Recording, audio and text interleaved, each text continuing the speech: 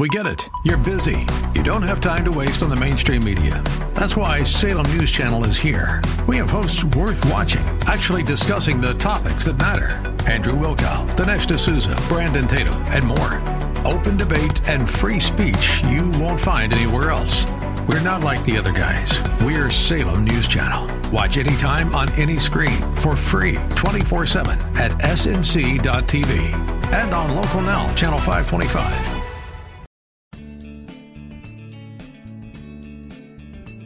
Grace and peace to you, and welcome to Reaching for Real Life with Sean Azzaro, the senior pastor of River City Community Church in San Antonio, Texas.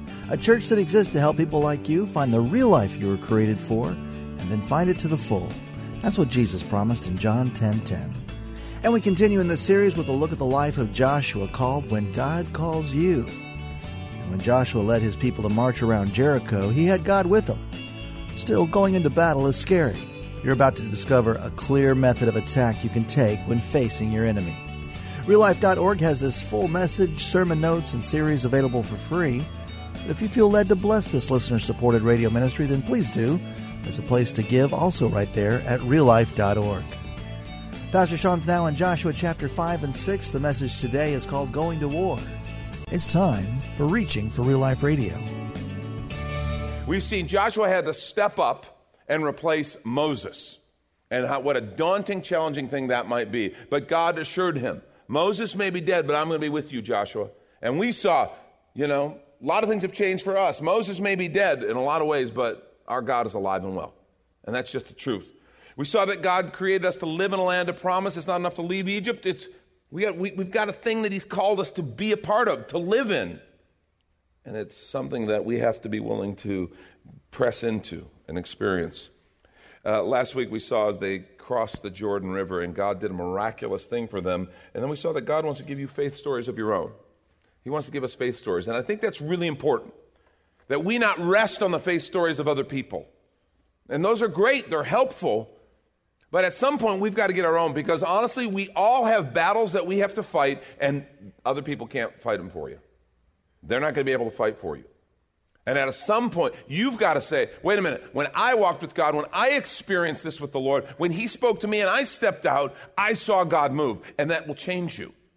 That'll change you. We're going to pick up today in Joshua chapter 5. If you have your Bibles, why don't you turn there?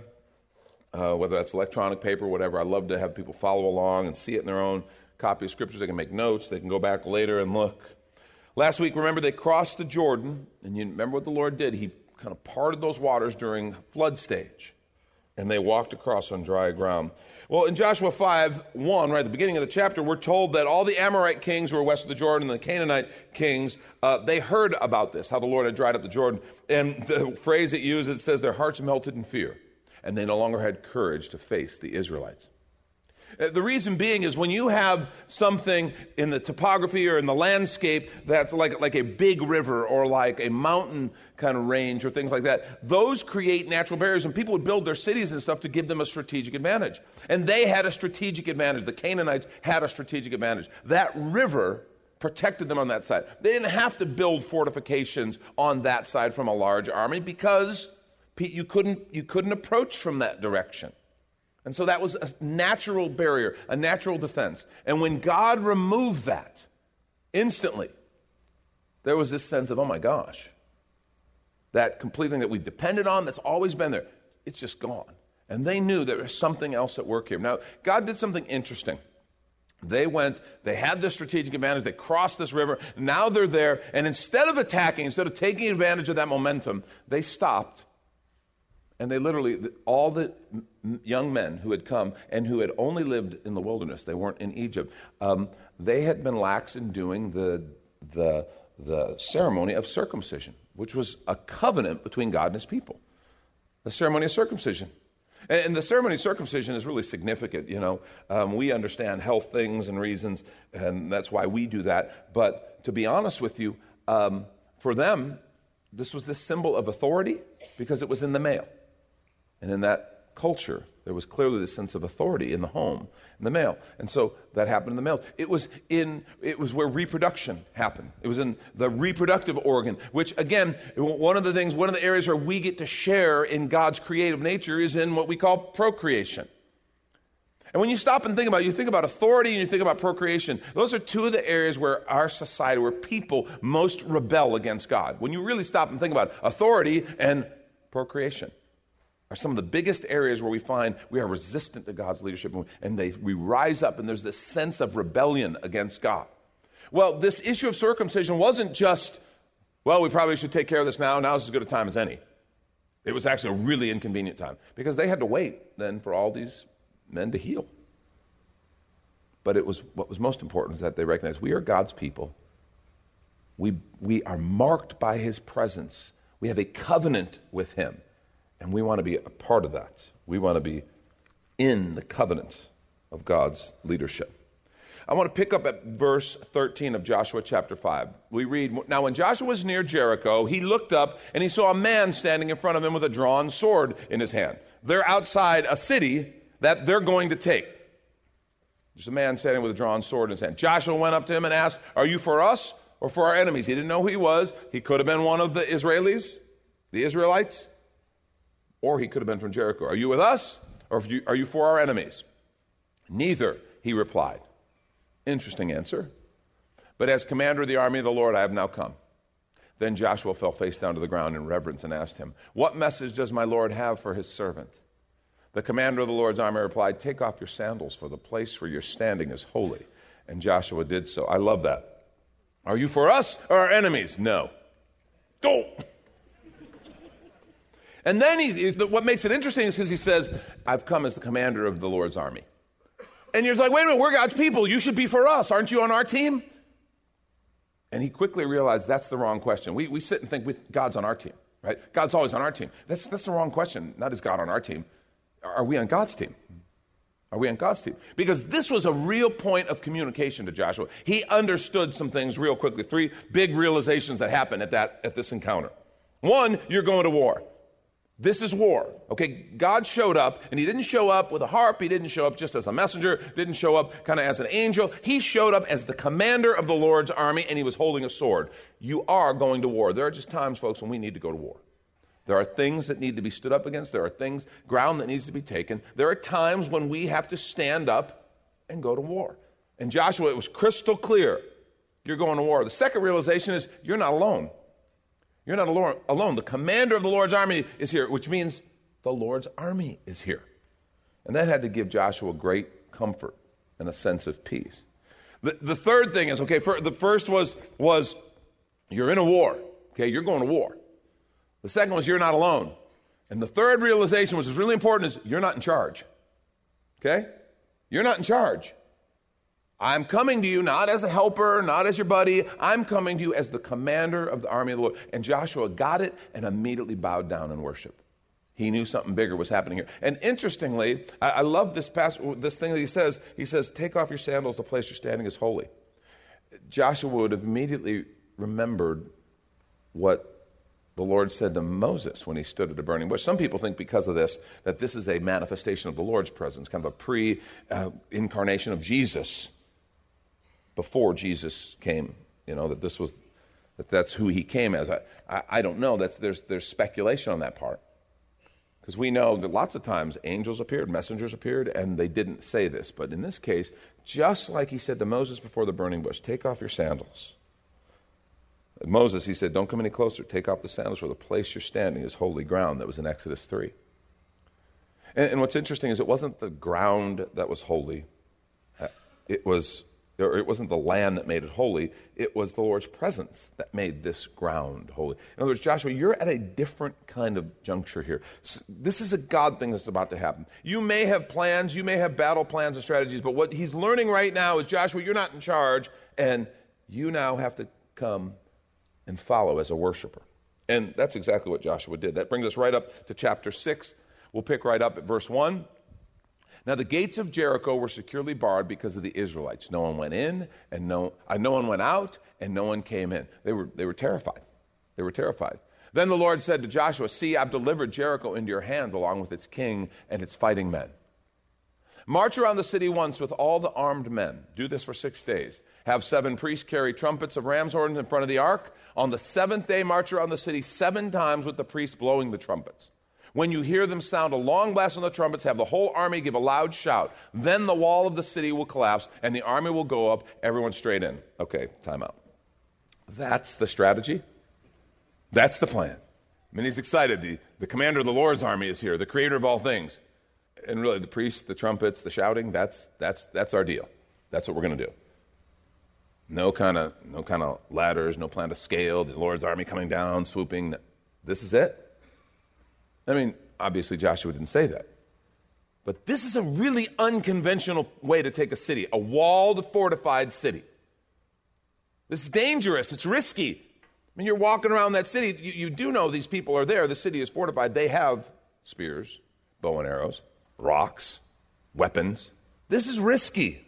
And yet it's what the Lord's plan was. So Joshua goes back to the others, and their obvious question is, what's the plan? Well, he tells them. So Joshua, son of Nun, called the priests and said to them, take up the ark of the covenant of the Lord, have 7 priests carry trumpets in front of it, and he ordered the army, advance, march around the city with an armed guard going ahead of the ark of the Lord.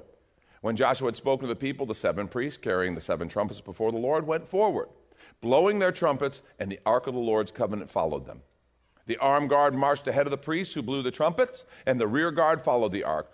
All this time the trumpets were sounding, but Joshua had commanded the army, do not give a war cry, do not raise your voices, do not say a word until the day I tell you to shout, then shout. Interesting. They're getting ready to go to battle, and he says, don't say anything until the day I tell you. In other words, we're in for the long haul here. Not until I tell you, which is like, okay, going to be later on as we advance. No, until the day I tell you. That was the clue that this is going to go on for a while. So he had the ark of the Lord carried around the city, circling it once. Then the army returned to the camp and spent the night there. What did they feel like? Well, that was good. Guys, feel like we made some progress? Excellent. Excellent. Joshua got up early the next morning, so the very first thing, and the priests took up the ark of the Lord. The 7 priests carrying the 7 trumpets went forward, marching before the ark of the Lord and blowing the trumpets. The armed men went ahead of them, and the rear guard followed the ark of the Lord while the trumpets kept sounding. So on the second day, they marched around the city once and returned to the camp. They did this for 6 days. I mean, really. Okay, so after day 2, it's like, well, I guess day 3. Okay, day 4, are you kidding me? Day 5, I think we're just going to keep doing this I don't think this is doing anything. And they did it in the morning, so they're done like by noon, right? And then people got lots of time. And you know what people do when they have time? They're always supportive of plans that they don't understand. They had lots of time to just go, man, Joshua's so cool. This is awesome. No, there's people going, this guy's out of his mind. I guess, God's not showing up. When the ark went through the Jordan River, it parted. This isn't working. You know how human nature is. You know how we are. And there had to be that sense of, wow, Lord, I really hope you know what you're doing. You ever said that to God? I hope you know what you're doing? And then realized how stupid that was? And this is when we take a quick minute to remind you, you're listening to Reaching for Real Life with Sean Azzaro, a listener-supported ministry of River City Community Church, in this message called Going to War. It's in the series Joshua, When God Calls You, which is available right now on the sermon page at reallife.org. And while you're there, if you've been blessed by this teaching, your gift of any amount helps this radio ministry continue to help others. Just find the Give tab at reallife.org. And Pastor Sean Azzaro, now an author, invites you to check out his brand new book. 302 Books, a division of Salem Media Group, presents A Pilgrim's Guide to the Spirit-Filled Life, Rediscovering the Gift of the Spirit, authored by Sean Azzaro, pastor of River City Community Church in San Antonio, Texas. Growing up in and around Pentecostal churches, I really learned to appreciate the role of the Spirit in the life of the believer. But I also saw what I considered to be imbalance and excess in some of our churches when it came to how we taught about the infilling. Now available at Amazon.com, Sean Azzaro shares his most requested teaching and radio broadcast series in a devotional form, encouraging you to embrace the Spirit-filled life. I wrote in a devotional style to encourage readers to examine the Scripture with fresh eyes and make room for the Lord to speak about the role of the Spirit in our lives. The goal of the whole book is to simply make you hungry for more of the Spirit. Order your copy of A Pilgrim's Guide to the Spirit-Filled Life by Sean Azzaro today at Amazon or reachingforreallife.org. And now back to the message, Going to War. This is Reaching for Real Life Radio. But they did this for 6 days. On the 7th day, they got up at daybreak and marched around the city 7 times in the same manner, except that on that day they circled the city 7 times. The 7th time around, when the priest sounded the trumpet blast, Joshua commanded the army, "Shout, for the Lord has given you the city. The city and all that is in it are to be devoted to the Lord." Interesting phrase. This was their first city, their first conquest. Everything in it was devoted to the Lord. Almost think the concept of the tithe. It belonged to the Lord. Later on, they could take spoils. But on this city, they were instructed, no, you don't. Only Rahab the prostitute and all who are with her in her house shall be spared, because she hid the spies we sent. You remember that Rahab, if you know the story, when the spies went in, Rahab actually approached them and said, "We know God's given you the city." And so she hid them and she helped them. And because of that, she and all her household were going to be spared. But keep away from the devoted things so that you not bring about your own destruction by taking any of them. Otherwise, you'll make the camp of Israel liable to destruction and bring trouble on it. Here's the devoted things. All the silver and gold and the articles of bronze and iron are sacred to the Lord and must go into his treasury. When the trumpet sounded, the army shouted, and at the sound of the trumpet, when the men gave a loud shout, the wall collapsed. So everyone charged straight in, and they took the city. After all that, that's the description of the battle.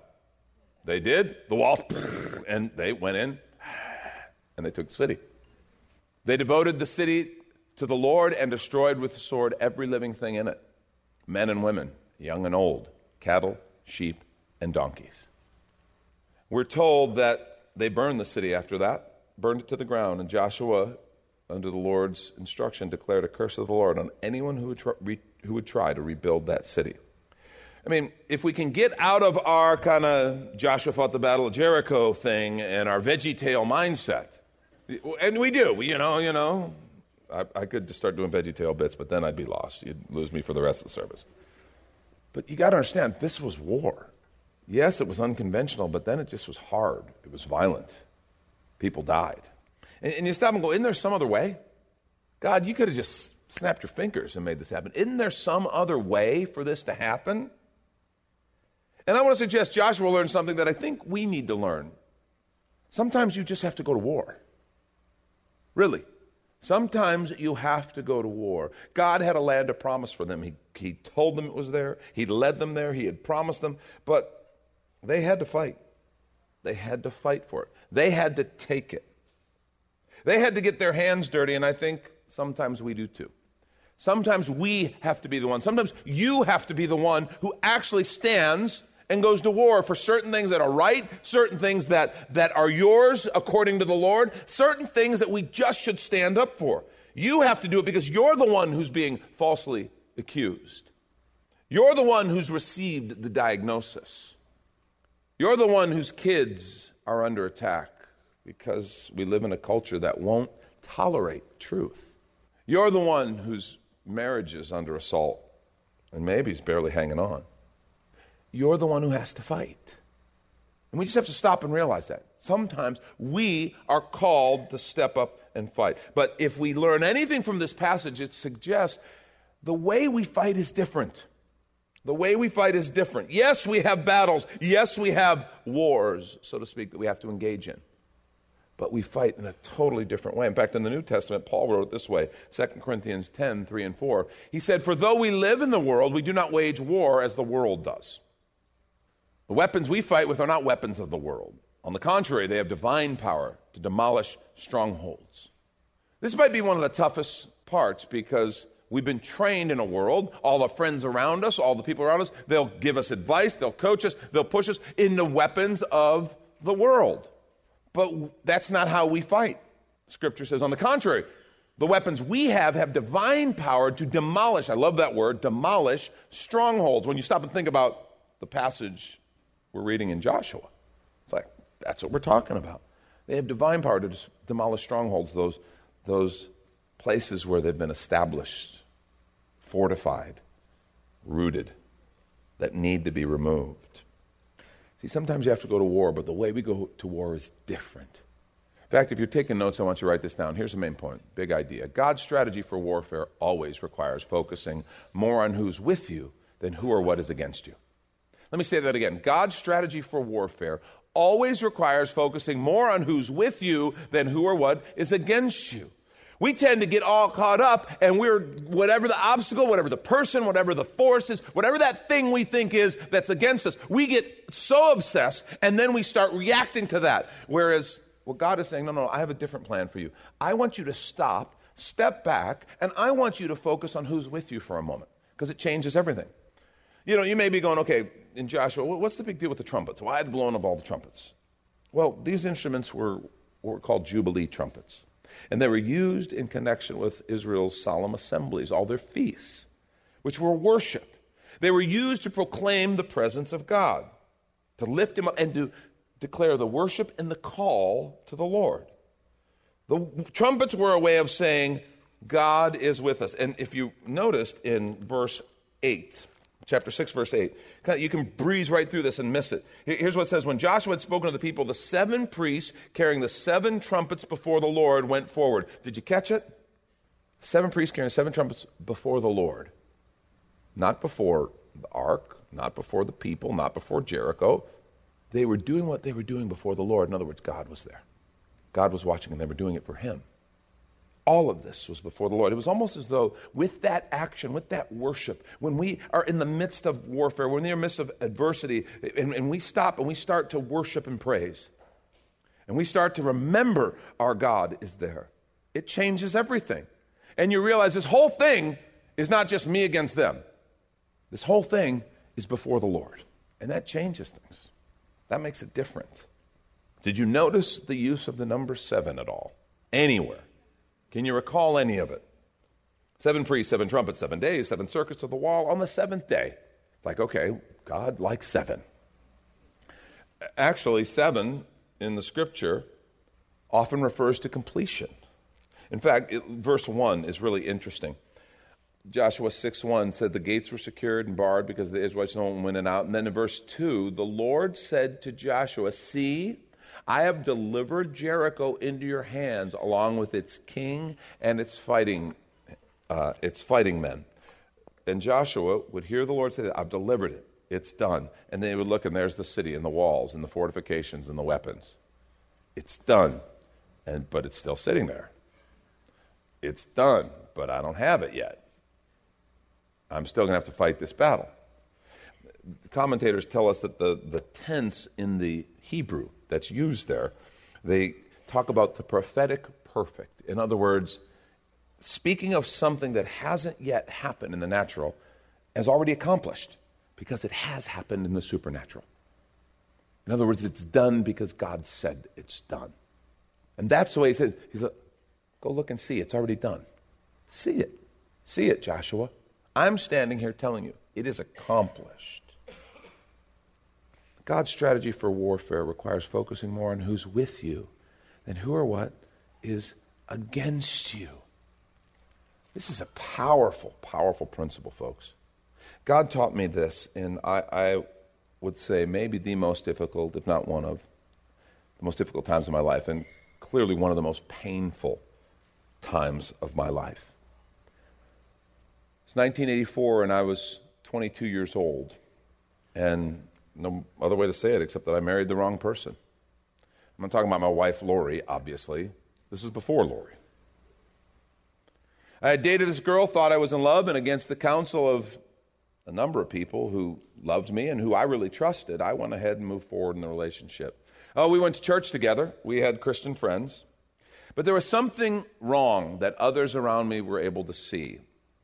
I didn't want to admit it. Honestly, I probably saw it at times, but if you know me, I can get a little bit, when I focus in on something, I can be kind of...